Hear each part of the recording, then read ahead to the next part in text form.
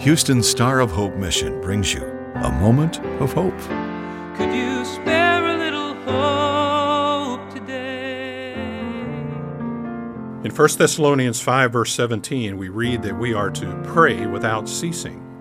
True prayer has its engine always running. Sure-footed prayer trusts in an answering and powerful Father.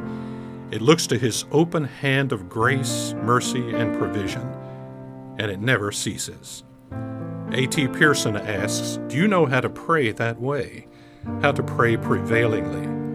Let sight give as discouraging reports as it may, but pay no attention to these.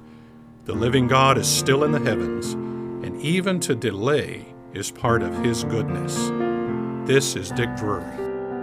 A Moment of Hope is produced and presented by the Star of Hope mission, ending homelessness one life, one family at a time, by providing services to more than 1,000 homeless men, women, and children each day in Houston.